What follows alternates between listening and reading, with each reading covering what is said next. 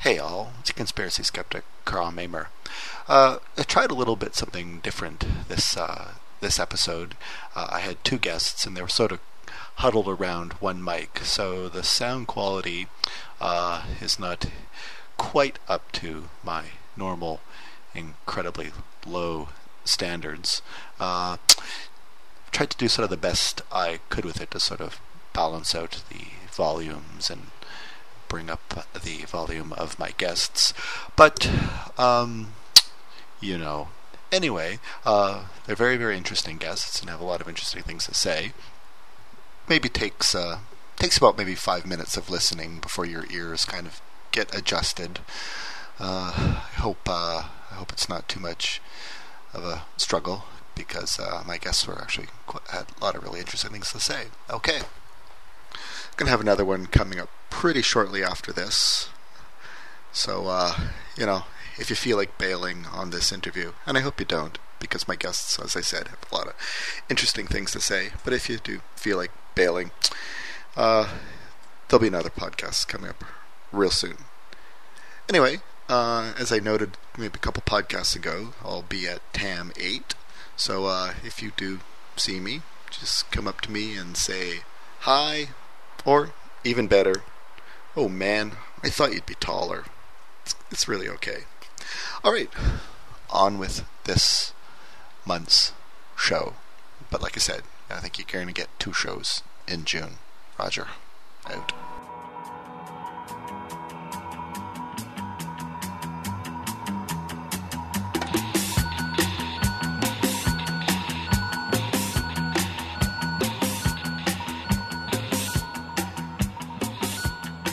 And welcome back to another installment of the Conspiracy Skeptic. I'm your Conspiracy Skeptic, Carl Mamer, and I think we have a first on this show. We have 2 guests. You're both journalists. That's right. All right. So we've got Carolyn Shuck and Michelle Chung. That's correct. All right, good. And where are you guys located in the world? I am in Santa Clara, California. Michelle is in Portland, Maine. Portland, Maine? Yes. Oh, okay. All right, then. And, sorry, for those who, only know, like, Los Angeles and San Francisco, where's Santa Clara? Santa Clara is about 40 miles south of San Francisco, and it's the future home of the 49ers. Tomorrow is Election Day. It's a very heated issue in the town right now. Yes, Anjay or no Anjay. People are coming to blows about it, but that's how we like to advertise it. Oh, okay. All right, then. And Michelle, you're in Portland, Maine, not to be confused with Portland, Oregon. Yes, that's the other Portland. Oh, okay. Which one's better, Portland, Oregon, or Portland, Maine? Because without doubt, we're about an hour north of Boston. It's like one of the most livable cities in the United States. Okay. All right, very nice. But I imagine you don't get quite as much rain as Portland, Oregon. Only a little less. All right, and you guys are you're both journalists. Yes. I'll let Michelle introduce herself. Because okay, sure. Sure, I'm a journalist too, but I teach literature, writing, and mythology at the University of Southern Maine. Oh, okay. And that's what brought me to the Conspiracy Con. Oh, okay. And Carolyn, you write for a weekly, or used to write for a weekly? I write for Community Weekly. I have 2 journalistic identities. One is as a tech journalist. I'm the VoIP princess. And the other is as a community journalist writing for the Santa Clara Weekly. And that's how I found out about Conspiracy Con, and that was why I was covering it, is because it's been in the city of Santa Clara now for 10 years. Oh, okay. Okay. And so it's kind of a distinction that we have this locus of conspiracy theory here. I'm not sure what it is. I haven't mapped out the pentagram or whatever it is. This confluence of energy. So both of you guys attend? Did both of you guys attend the Conspiracy Con? Yes, we did. Okay. Michelle? Did you fly all the way to Santa Clara? Well, I mean, I live 5 minutes away. Michelle is visiting me, so. Oh, okay. So she didn't fly there specifically to cover the conspiracy convention. That's right. Oh, okay, all right. Okay, all right. So what? Now, Carolyn, I think you probably last year you attended the Conspiracy Con. And I think you emailed me shortly after. Was that the first time you had attended that Conspiracy Con? Yes, it was. And it was quite an experience because I had been going to it. I was looking for a little maybe local color kind of story, maybe some eccentrics. But I was not prepared for the level of paranoia. And you go into this and it's very strange to be in an environment where everybody has a fundamentally different model of reality than you do. And and they probably have a very different model of reality from each other. Like going from booth to booth or something, they all have slightly different ideas of how the world works. Utterly. Utterly. And, one of the things, too, is that I find it difficult to go to the sessions and sit there and listen to these people for very long because I find it's very incoherent and they start saying things that just bring out a lot of hostility in me, so I tend to leave. But Michelle and I attended the final panel discussion where they had all 10 of the speakers up front. The first interesting thing was there were 10 white men, all of whom seemed deeply burdened by a sense of, Michelle, I'm looking for impending Armageddon. Yes, but of victimization.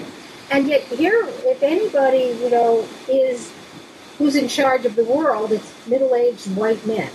Right. Okay. This huge sense of victimization. And each of them, there were different schools of conspiracist theology there that were mutually exclusive. One of the new speakers this year is Tex Mars, and he is a Southern Baptist, tent revival preacher. But he doesn't belong to any respectable church that I discern, because he has this anti-Semitic conspiracy. Okay. Which is the same old stuff. It's not anything new. It's the same old stuff, just rehashed in his own particular way. But he is a good speaker. But he is an evangelical fundamentalist. So he has this fundamental worldview. Jesus is the way, the truth, and the life. Well, then there's someone else on the panel who says all religions are true, all religions are passed to the truth and passed to enlightenment, but we all have to reach for enlightenment. Well, these are not viewpoints that can coexist. It's either one or the other. And so it seemed a little uncomfortable up there that, it was uneasy, that we were all here because we believe in a big conspiracy, but we don't even all believe in the same conspiracy. Right. Now, did you feel they got along, or were they as much? Michelle, did you want to handle this? Yeah, Michelle, what was your feeling? Did you feel they got along, or did you feel that they were as much at each other's throats as they would be at, if they met like the director of FEMA or something? They cut each other this much courtesy. If you've ever tried to get signatures on a petition at an election site, you're going to be cheek by jowl with someone else collecting petitions for the opposite thing. And yet you're extremely civil and courteous to each other because you don't want to get kicked off the premises, right? Mm-hmm. You want to keep collecting your signatures. So they grant each other a surface civility. What happens out in the parking lot, I don't know. Or in their website warfare. But, the only thing they have in common, all of them, I would say, is a sense that Well, you could articulate it as, we are being lied to. Right. So distrust of the quote official story.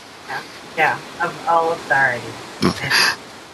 Because in sort of creationism, they call it sort of like the big tent. That you've got young Earth creationists and old Earth creationists, and you've got who's this one guy? Jonathan Wells, who is a Mooney, and he is like sort of the darling of the young Earth creationist types. Even though his actual religion, most of sort of fundamentalist Christians would just see him as like this bizarre, member of a cult.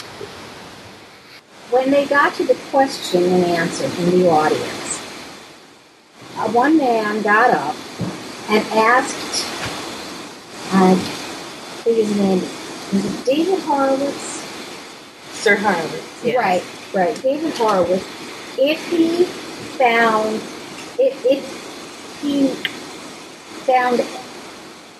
any contradiction in the fact that he had accepted a knighthood and that the United States Constitution prohibits American citizens from accepting titles from foreign powers. So we were waiting to hear what he had been knighted for. And it turns out that he joined the Order of St. John of the Hospital, which of course is a fraternal organization, as much a knight as the Knights of Columbus. Mm-hmm. And one of the interesting things was that they started arguing about this. But one audience member demanded that he rescind his knighthood. Right. Nobody seemed to understand that being a knight of St. John of the Hospital was like joining the Rotaries. It's a fraternal organization. No one seemed to have this basic information. This common knowledge. That was the first thing. And the second thing is that they got into it pretty hot about whether or not he should rescind his knighthood. Or his American citizenship. And he said, well, if he had to do one or the other, he would rescind his American citizenship because all his citizenship was, after all, was a symbol of his enslavement. On and on and on. Now, Horowitz's issue, each of these people, of course, had their own issue. Horowitz's issue is vaccination. And so in that sense, I regard him as a little more dangerous than the others because he's having a real influence on people's behavior. Woo that kills. Yes, exactly. And someone got up and said he was so proud that his daughter didn't have her children vaccinated. And there was a few people there who brought children who were probably not vaccinated. And but as I said, the whole thing derailed at that point, at this discussion of Horowitz's purported knighthood. And it was getting more and more heated, and we had been there most of the day, and we finally got up and left. And as we were leaving the hotel, we were walking across the street, we could hear hubbub. Sure, incipient fisticuffs. So we got out the time. And so I don't know, how far this got, but I suspect this will blow up into a full-scale schism. That's the word I'm looking for. A full-scale schism over this question.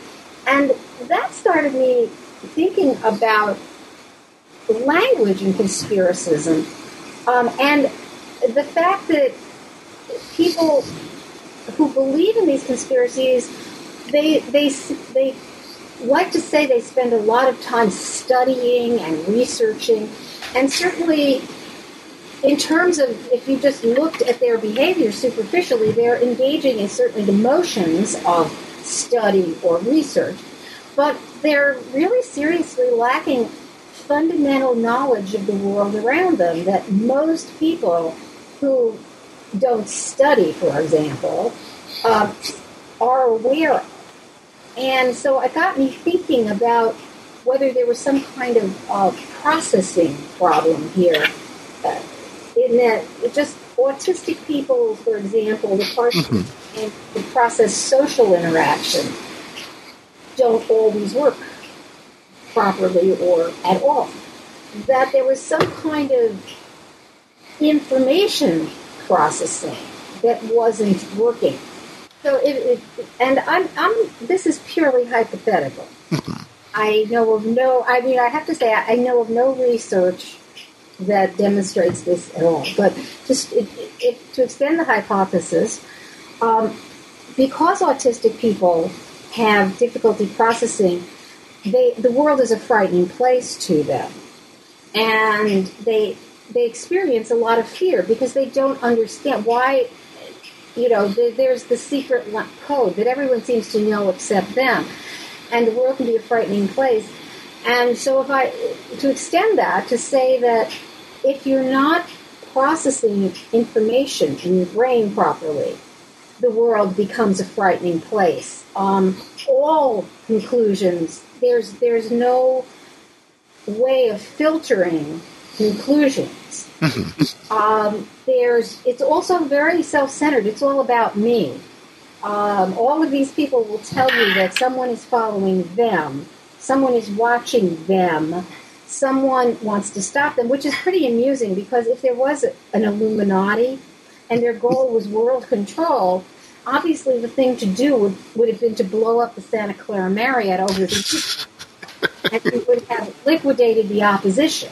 Because everybody was in the know right there.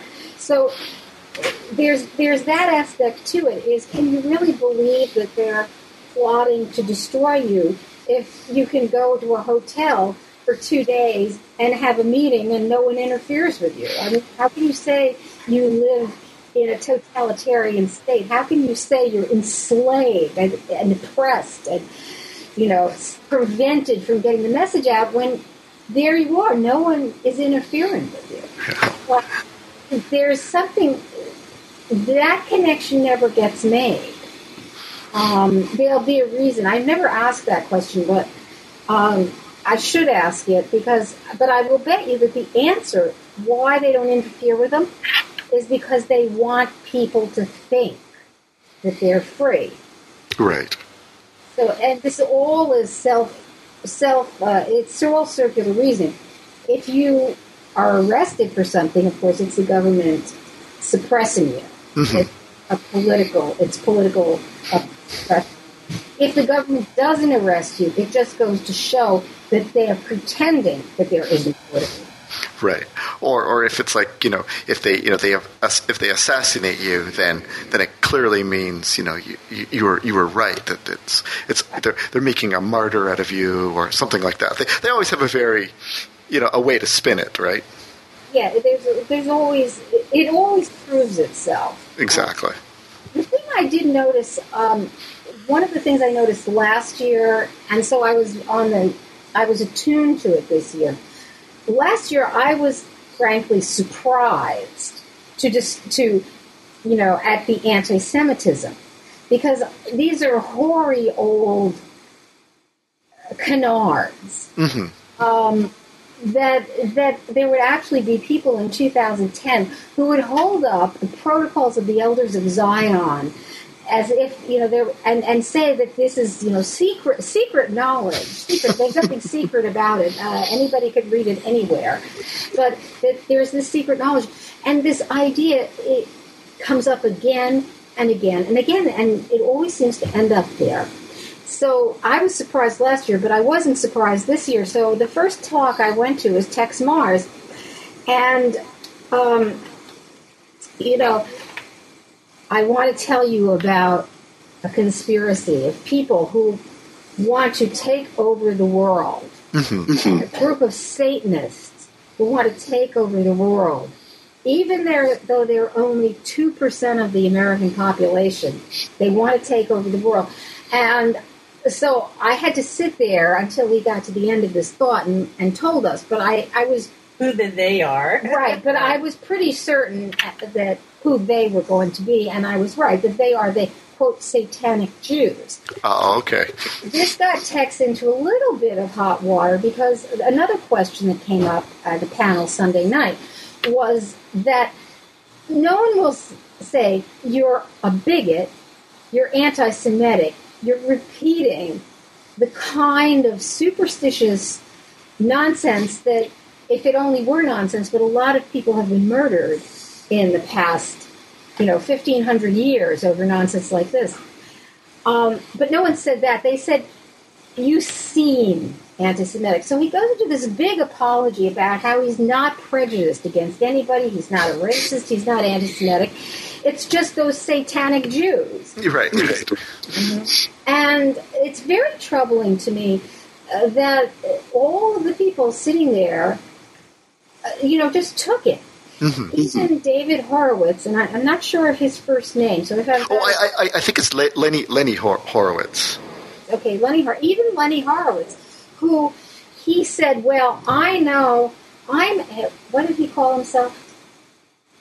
A Jew. Well, he's a Jew for Jesus. Jew for Jesus. I know the text isn't anti-Semitic. And I say, but you're saying these words, don't you get? Right, and he's also himself standing there saying, I'm a Jew, but I'm not a Jew. Yeah. Well, Lenny, I think, I like to call him Lenny. Lenny, I think he sort of, doesn't he, I don't know if at that conference, but I've heard him claim he's like, like a blood descendant of basically Moses and Jesus, like he carries the holy bloodline within him or something. Did he mention that at all? Thank you for telling me.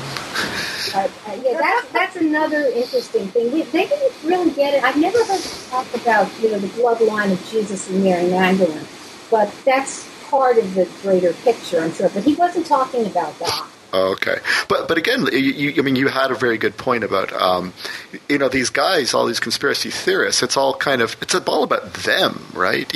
And I mean, so here's Lenny, who he's pretty much the Messiah. He's almost laying claim to being a descendant of the Messiah. I mean, that's a very good observation that that it's all about them. Or it's like the UFO abductee people.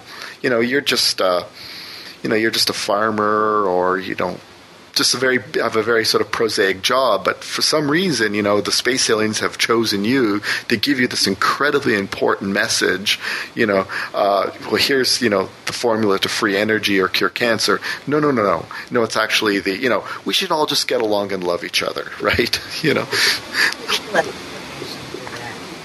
I mean, I came into Conspiracy Con from a mythologist and an urban folklorist standpoint. Oh, okay. It surprised me, because really, those are hotbeds for hearing what's the latest urban folklore. Right. That's where you're going to find it. What form is the old wine taking? What new bottles is it showing up in? Right, yes. It doesn't surprise me that the protocols of the Elders of Zion have come around for a reprise. And it doesn't surprise me that they're the same old narrative plots. A very basic one that explains to human beings why, the catechism would put it as, why did God make you? That explains what human beings' purpose in the universe is, that securely puts us, or at least the people who are in on the special knowledge that these guys purvey, and I use the word guys advisedly, that puts us securely at the center of a caring universe, or the opposite, but at any rate, a universe controlled by powers that vitally care about which side we're on and who gets to claim us. All of those things are what mythology and folklore stories deal with. These are really basic human questions. That's why they continue to grab people's attention, and why some people, and in all stories, the reader or the individual, we are the heroes in our own narratives, and all other things, including the universe, are just supporting cast and characters. What's really important is what happens to you, and conspiracy thinking meets that. It matches that pattern. Right. So I'm not shocked when I go and sit in there. I'm more interested in what forms is it taking now? What's the new name for this old thing that appears in 57 million other stories? There was sort of one classic, folklore tale about like the like maybe like the guy who grinds travelers into sausages. Have you ever heard that one? Yeah. Yeah. And so, go ahead. Well, like this story about Theseus like Procrustes, who takes all the travelers and cuts them to good to death. Oh, okay. Everyone who comes down the pike gets grabbed by some kind of monstrous or villainous figure who mutilates them, essentially. Okay, yeah. Because there was that. What was the? Was it Jan Harold von Broomvond or something like that? The guy who wrote a lot of those urban legend books. Did you ever read any of those? Yeah. Okay, because he has sort of the point, like the guy who grinds people into sausage and how it's sort of mutated, and now it's kind of like the Kentucky Fried Rat or something like that. He sort of had an interesting idea about all these almost tales from the Middle Ages that have just kind of continued and are now in other forms. Exactly, with modern items and objects and settings and names and characters. And older stories than that as well. They're just retold in trappings that at the time when they're produced. But the concerns are the same, which are basic human fears, worries,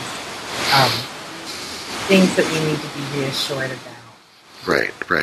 Like our food is tainted, or our women are at risk, or something like that. Always, yeah. Yes, always. That's another interesting thing. Why are Earth women so irresistible to space aliens?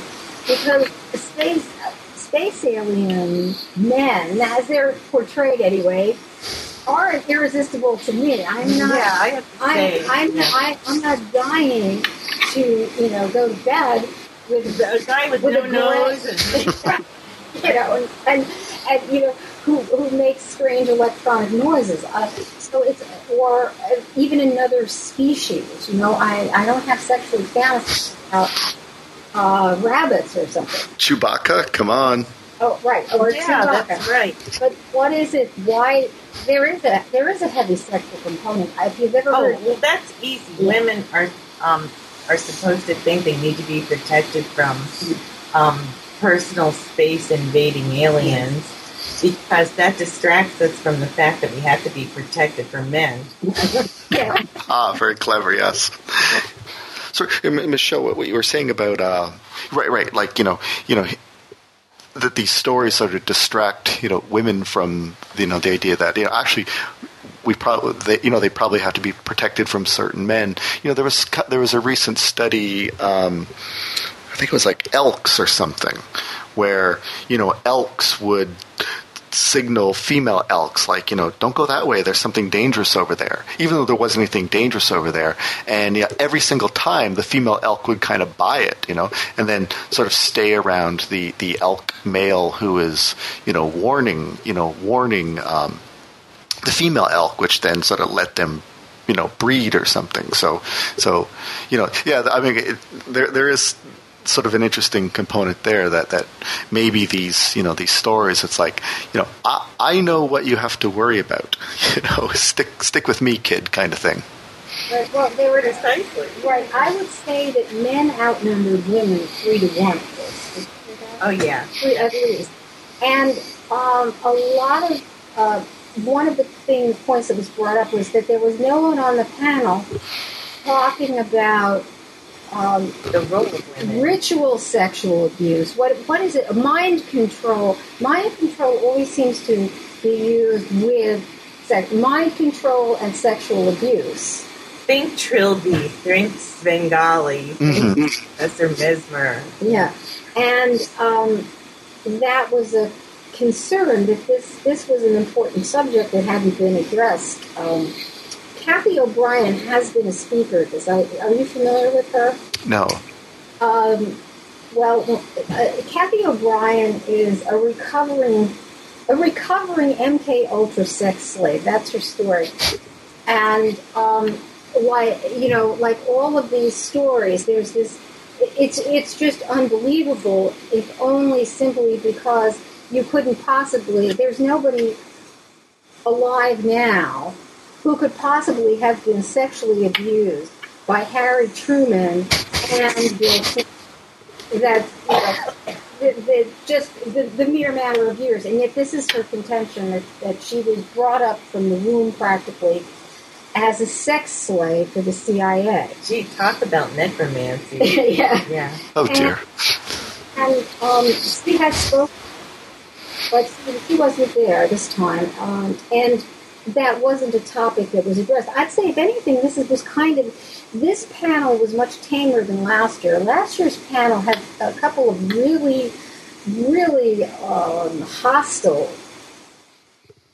angry people. Anthony Hilder, who is he raves, and Webster Tarpley, another sort of raver, and they're very hostile. They have big personalities. They have a big negative charisma.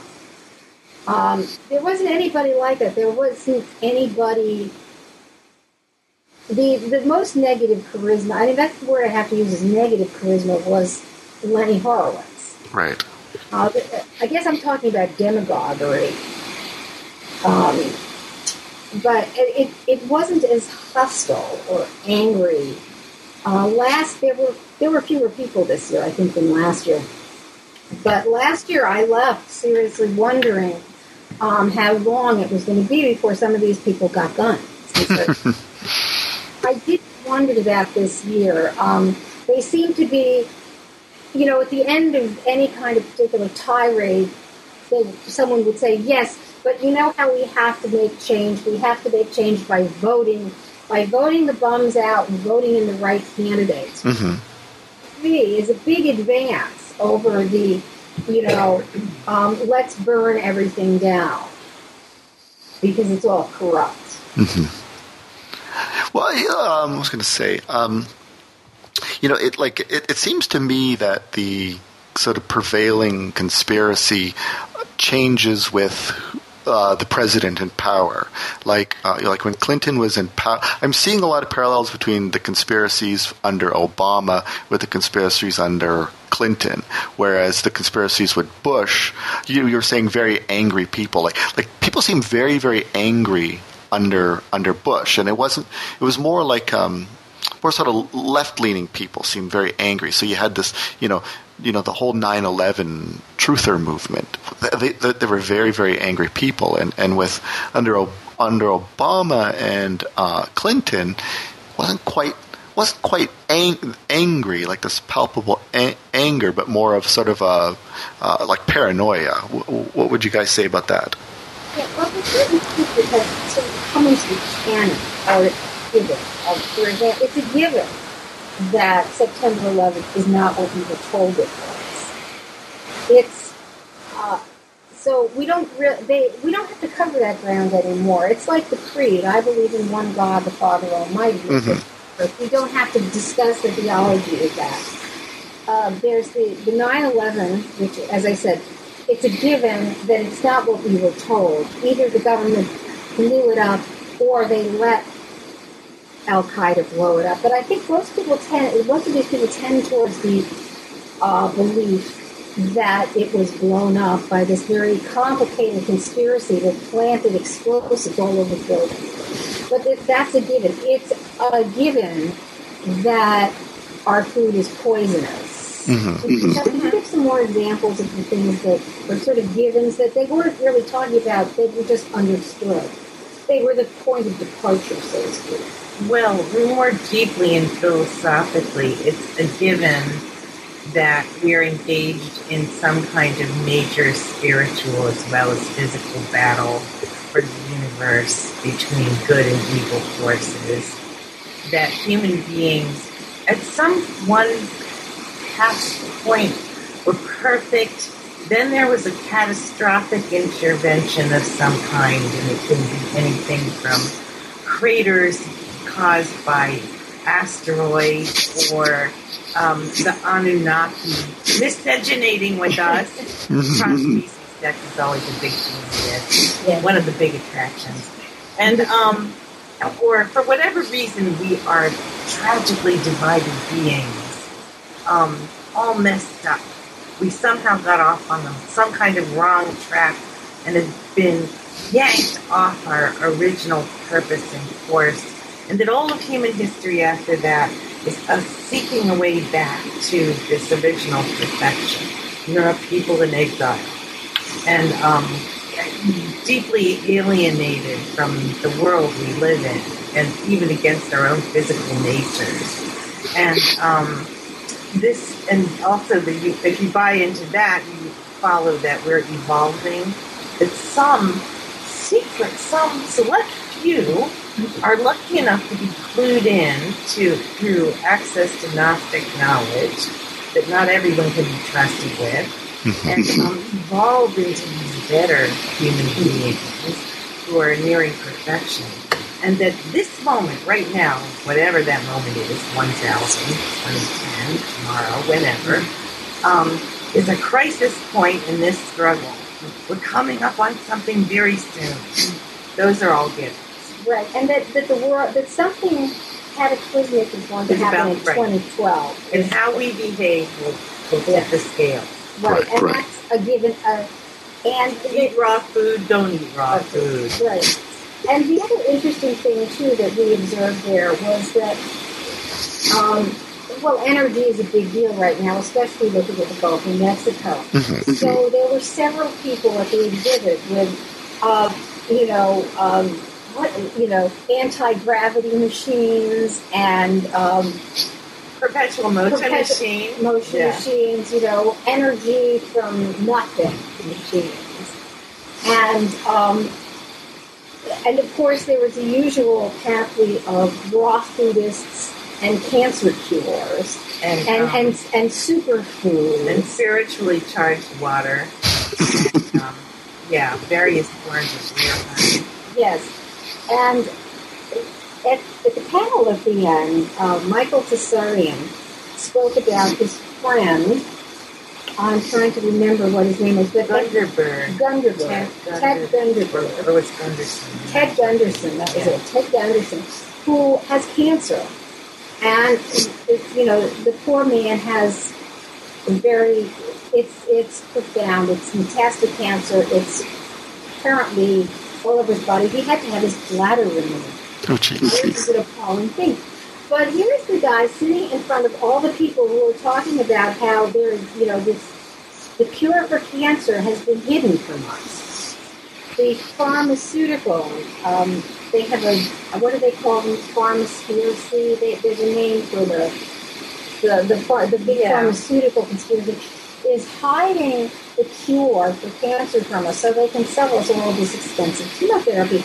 Well, and then he's saying, he's in the hospital, he had to have surgery, he's very ill, and, I hope everyone will they don't say, remember him in their prayers, but will write to him and send money if you can. Which I thought was kind of surprising, because he's 81 and 82. He must have Medicare. He spoke most bitterly at the moment, one, when the hospital got its clutches on him. Yeah. And then when it was determined that they had to remove the bladder, he spoke of this as completely unnecessary. And with great, real dark bitterness as in, well, how do you expect someone will do without a bladder? And I'm thinking, of course, without a bladder, you will die. Ultimately, you're going to, but you're 82 years old on the other hand. That's right. Cancer. But he was not at all reconciled. This was a man who was not going to go gentle into that good night or let his friend do it either. Yeah. He was speaking as if mortality itself were some vile insult to human beings. And that struck me as interesting. Because, again, it's one of these big refusals with a fundamental fact of existence. Right. Yeah, and Carolyn and I were discussing earlier how this is basically, you've got this worldview that's very medieval sounding of, man at the center of the universe, and we being the point and purpose of it all, and this sort of existentialist view that, looks like, I wanted to stand up and just scream. going to die. You're all mortal. Get over it. A really good line I heard once is that about gossip. Gossip was the currency of early civilization when we were sort of very tribal nature. That gossip was a form of currency. That people who had the gossip were very valuable. For example, if I had a lot of gossip, I would know who's going to run away in battle, who is most likely to share their food, who's most likely not to share their food, that kind of stuff. Any thoughts how that might apply to, people who hold conspiracies? I would suggest this.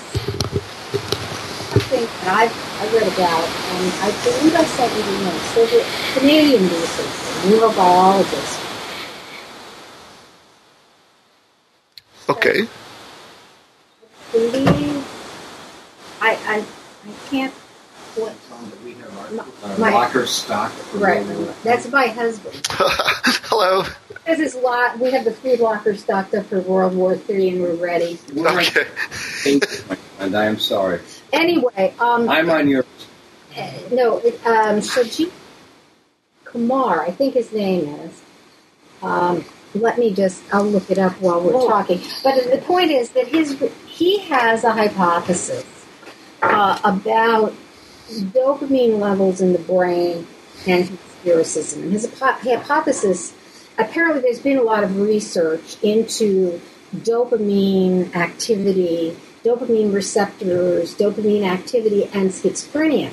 Okay. And his theory is that because dopamine is a neurotransmitter that helps us to make connections between things like who's likely to give me food and who's not likely, or who's likely to be a help to me if I need it, or who don't I want, watching my back because he's likely to run away.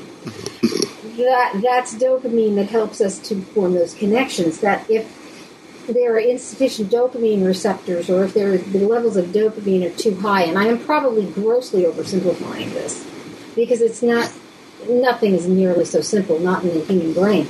But if there is too much dopamine, you're making too many connections. You're finding too many connections. You're finding, I walk out on the street, and there's a man in a suit. Obviously, he must be watching. Yeah. Obviously, he must have been waiting there. Which is, that's the process we do reason. We walk out, we see somebody. We are processing that piece of information, but we say, we don't think about it normally. If every day we walked out, we saw that same man in a brown suit, then we'd start making connections. Well, the theory is if you have too much dopamine at work, that you become a real sucker for post hoc ergo propter hoc. Right. Let me see if I can find the researcher's name. So I'm looking. You see connections where most people wouldn't.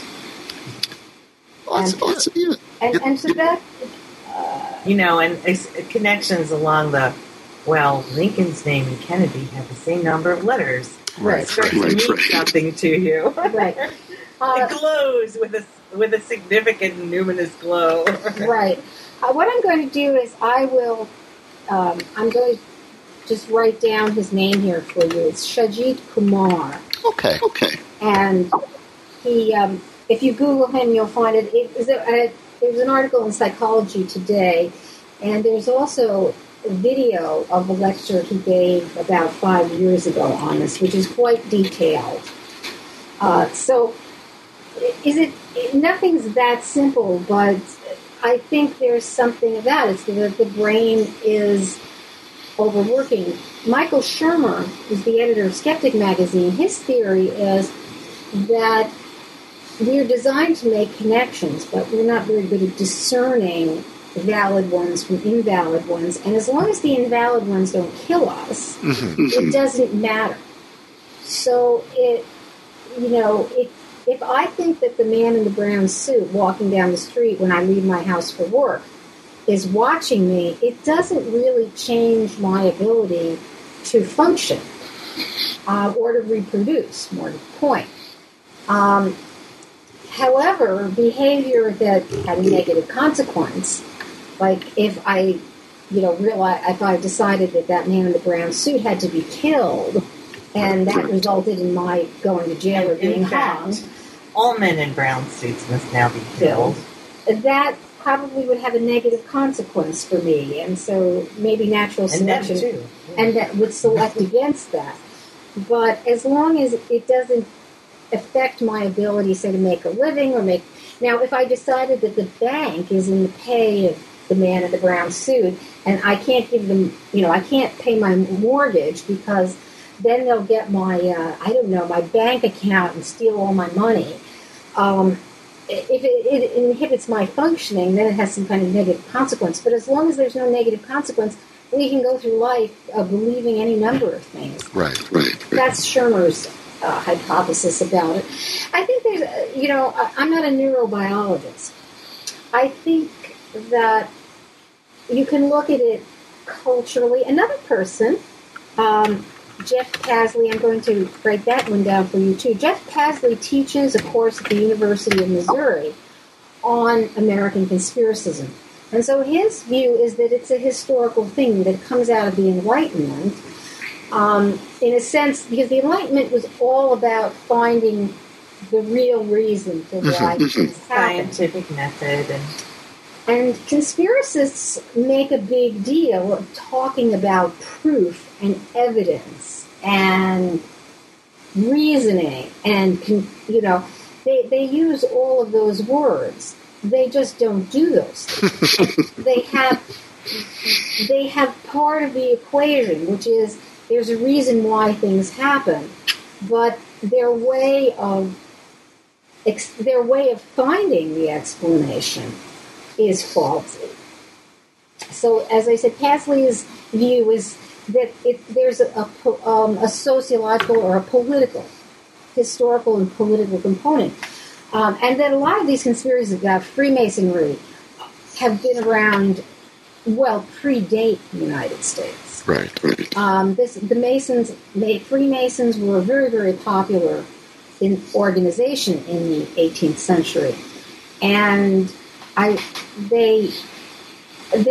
because this was an age of skepticism and people were leaving traditional religion as superstition, that fraternal organizations, associations like Freemasons or the Rosicrucians or any number of the Odd Fellows would take on the ceremonies of religion, right.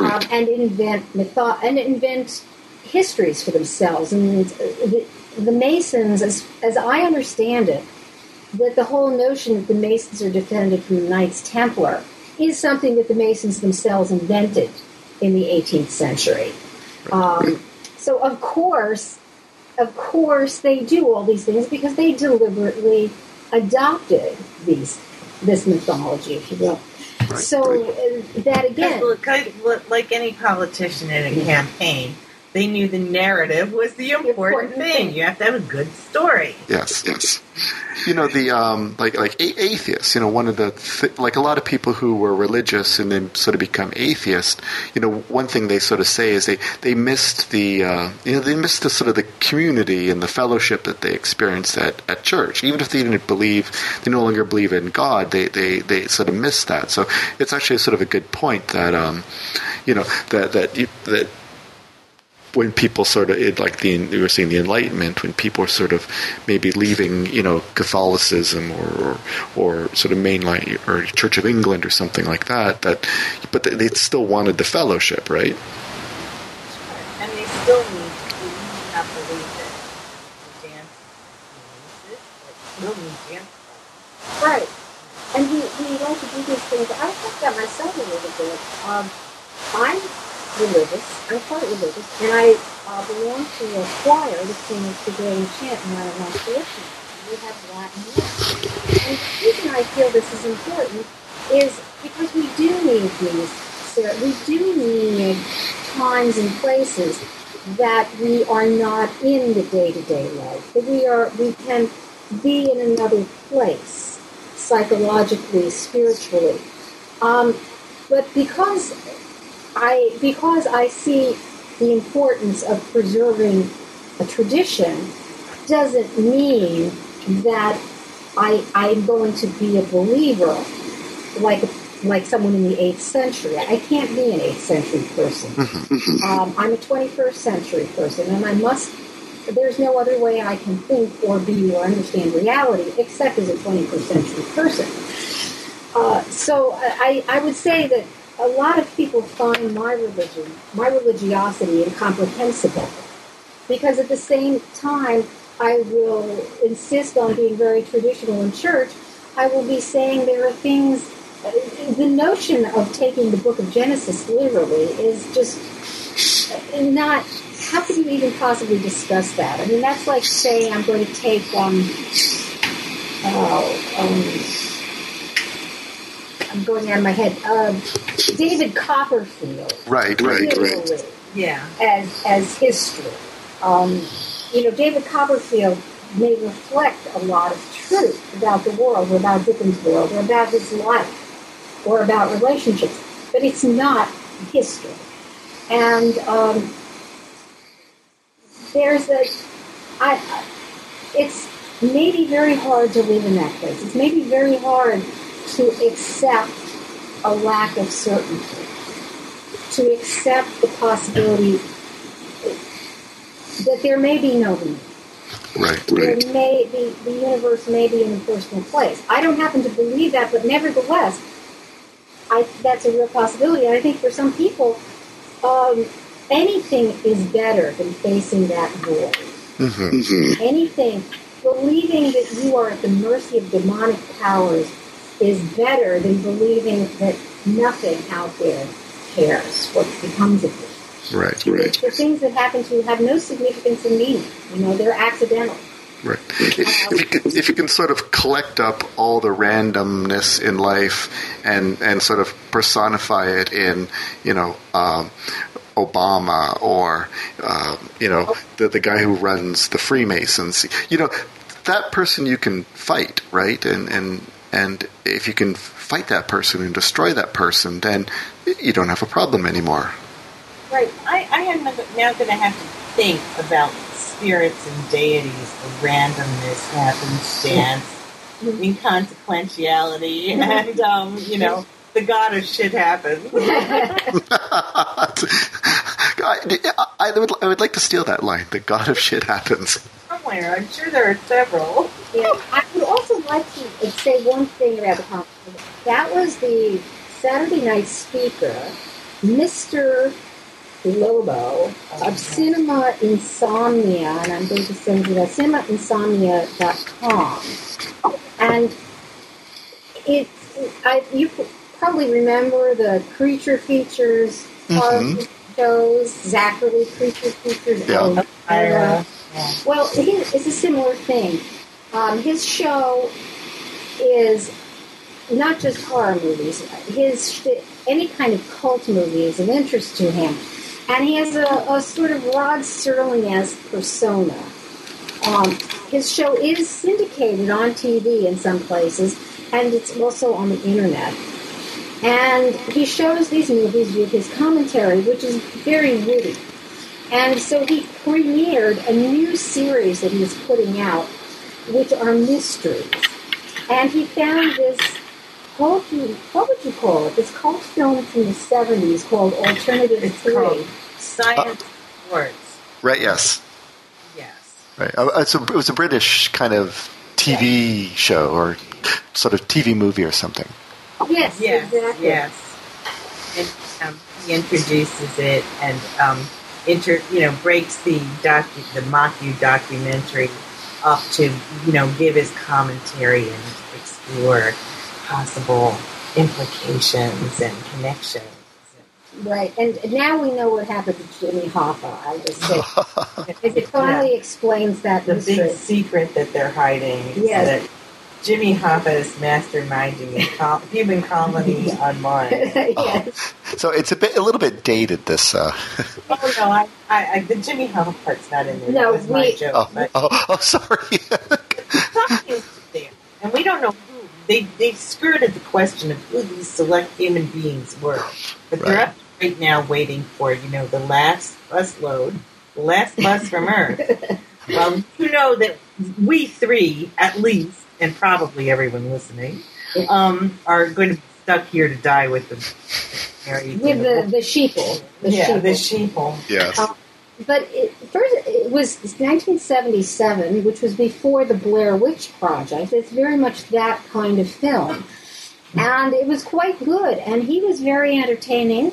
I interviewed him, and we talked about his personal background and how he got interested in films. But that was definitely worthwhile, and I definitely recommend Cinema Insomnia to anybody who likes cult movies or old horror flicks. He has quite a collection up there, and he runs a loop, so you can watch. There'll always be at least one movie that you can watch online. So I definitely recommend Cinema Insomnia. And last year they had George Norrie. Certainly, they didn't have him this year, whether it was a matter of money or not, but it was a good speaker. And Brian Hall, who puts it on, he's a good businessman. He has a good sense of putting something on that people are willing to pay for. I'm not sure I would pay for it, but, people are willing to pay for it. And I will say, I spent some money at the exhibit. I didn't spend it on David Icke's books, but I spent it on, I have to tell you, conspiracy trading cards. Like fluoride. And what were some of the other? They're like baseball cards. Yeah. You need to collect the whole set. And each card represents something people feel there's conspiratorial, malefic purpose behind, like vaccines, fluoride, GMO food. Of course, some of these things are real threats. Yeah. And some, they date from the earliest days to the latest thing. And I don't know, if you have the whole set, you can put them on every spoke of your back bike wheel. And I have a conspiracy. There's fluoride, chemtrails, depopulation, food. Yes. THC, which we're going to be voting on that in California, too. The World Trade Center, false flag operations, and vaccines, with a big no. Of course. Symbol. Yeah. And you can get the conspiracy cards. If you go to conspiracycon.com, actually, if you go to conspiracycards.com, you can get yourself a set of conspiracy cards. And there is no bubble gum. There is no bubble gum because, of course, bubble gum has, artificial color in it or something? It's that pink powder on it. You have to watch it. Right.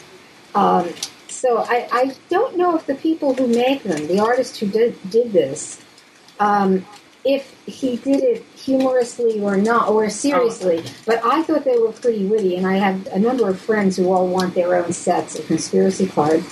I got my son a flying saucer with a hologram in it, and I got my husband a tie with aliens. So selling this stuff is worthwhile. They certainly got their money's worth out of me. Nice. I mean, and you could have a tarot card reading, or you could get advice from the angels. You can have your aura read. Your aura read. Or you could have someone heal you with sounds by, I don't know what you call that, a gigantic shofar-like instrument, the horn of which would be placed on your diaphragm, and then you'd be played on or through, however it works, for about 10 minutes. Goodness. So there was plenty of that. And, of course, and it's interesting, too, is there were people, from the old, the guy with the plain mimeograph pamphlet about the gold standard and fiat money and why the income tax is illegal. The John Birch Society was there, although they don't call themselves the John Birch Society. But they do pass out a really helpful poster to show who belongs to what organization. Council of Foreign Relations, and who's in the Bilderberger group, and who are the 11 Illuminati families. So you can sort of see the whole picture. It imitates the atomic table. Yeah. And you can see, where all these people, who they are. What their valence is, so to speak. Then, of course, David Icke. The people with various kinds of healing jewelry. That was interesting, too, because the jewelry was pretty, but it was kind of overpriced because they weren't just selling pretty. I mean, these weren't just earrings. These were earrings that were going to balance your chakra, or earrings that were going to lower your blood pressure. Yeah, or make your arthritis through magnetism. Yes. And I've seen too many B horror movies that involve someone putting on a medallion or a pendant of some kind, and it then, either attaches itself to their muscle, to their tissue, or it turns them into a zombie, or you end up, splayed out on an altar in an abandoned cathedral in England somewhere. With a conclave of people around you getting ready to dig in. Right. So I was sort of nervous about buying any. And as I said, this is a complete spectrum. And it strikes me that, but they all get along because they do all accept the same basic premise. We all understand. It's like if you had a bunch of Protestant sects in a room, right. They're all arguing about different definitions of grace, but they still all agree on this basic presupposition about grace. Okay. But they'll be arguing that about it's the important thing. Yeah. Yeah. All right. Sorry, Michelle, did you have something to add? No. Yeah. Oh. Right now, anyway. Okay, all right. I just thought we could maybe wrap up. And okay, cool. Hey, do you know my final question? Oh, what is it? Oh, okay. Well, my final question is: I like to ask my guests, "What's your favorite small kitchen appliance?" So, Carolyn, what's your favorite small kitchen appliance? My husband says a can opener. Okay, that's a good one. He means a beer can opener. I don't cook for him very often. But I would say my favorite appliance, even though I don't use it an awful lot, is my red KitchenAid mixer. Oh, okay. I just love it being there on the counter. Like the big sort of stand-up mixer with the two little beater things? Right, and it's red, and it's, I just love seeing it there, even if I don't use it that often. Brings back memories, yes. Yeah. And Michelle, what's your favorite small kitchen appliance? My favorite small kitchen appliance evokes a Greek crater and the sacrificial cup like communion chalice. It is the cocktail shaker. And with that, I think we're going to refer to the cocktail shaker. By the way, I tried one of my drinks, which was basically a gin gimlet with a shot of Jägermeister. I asked for it with a shot of absinthe because I really feel absinthe is a much more conspiratorial liquor. Wait, let me just sort of point out to the listeners, you actually sort of mailed me a list of, you invented a bunch of conspiracy-themed mixed, cocktails? Yes, I got out of bed on Saturday morning, and it just came to me that there had to be some drinks, and there had to be some rules for these drinks. Right, yes. And that's how I got there. The conspiracy con drink, the sort of drink for the conference specifically, was made of green things so that it would be that same green color they have on their website. Right, okay. And that aliens are. So I was in the bar in the Marriott, and I asked them to do this. I said, I'd like a gin gimlet with a shot of absinthe in it, or a splash of absinthe. And they didn't have absinthe, they didn't have Pernod, but they did have Jägermeister. Mm.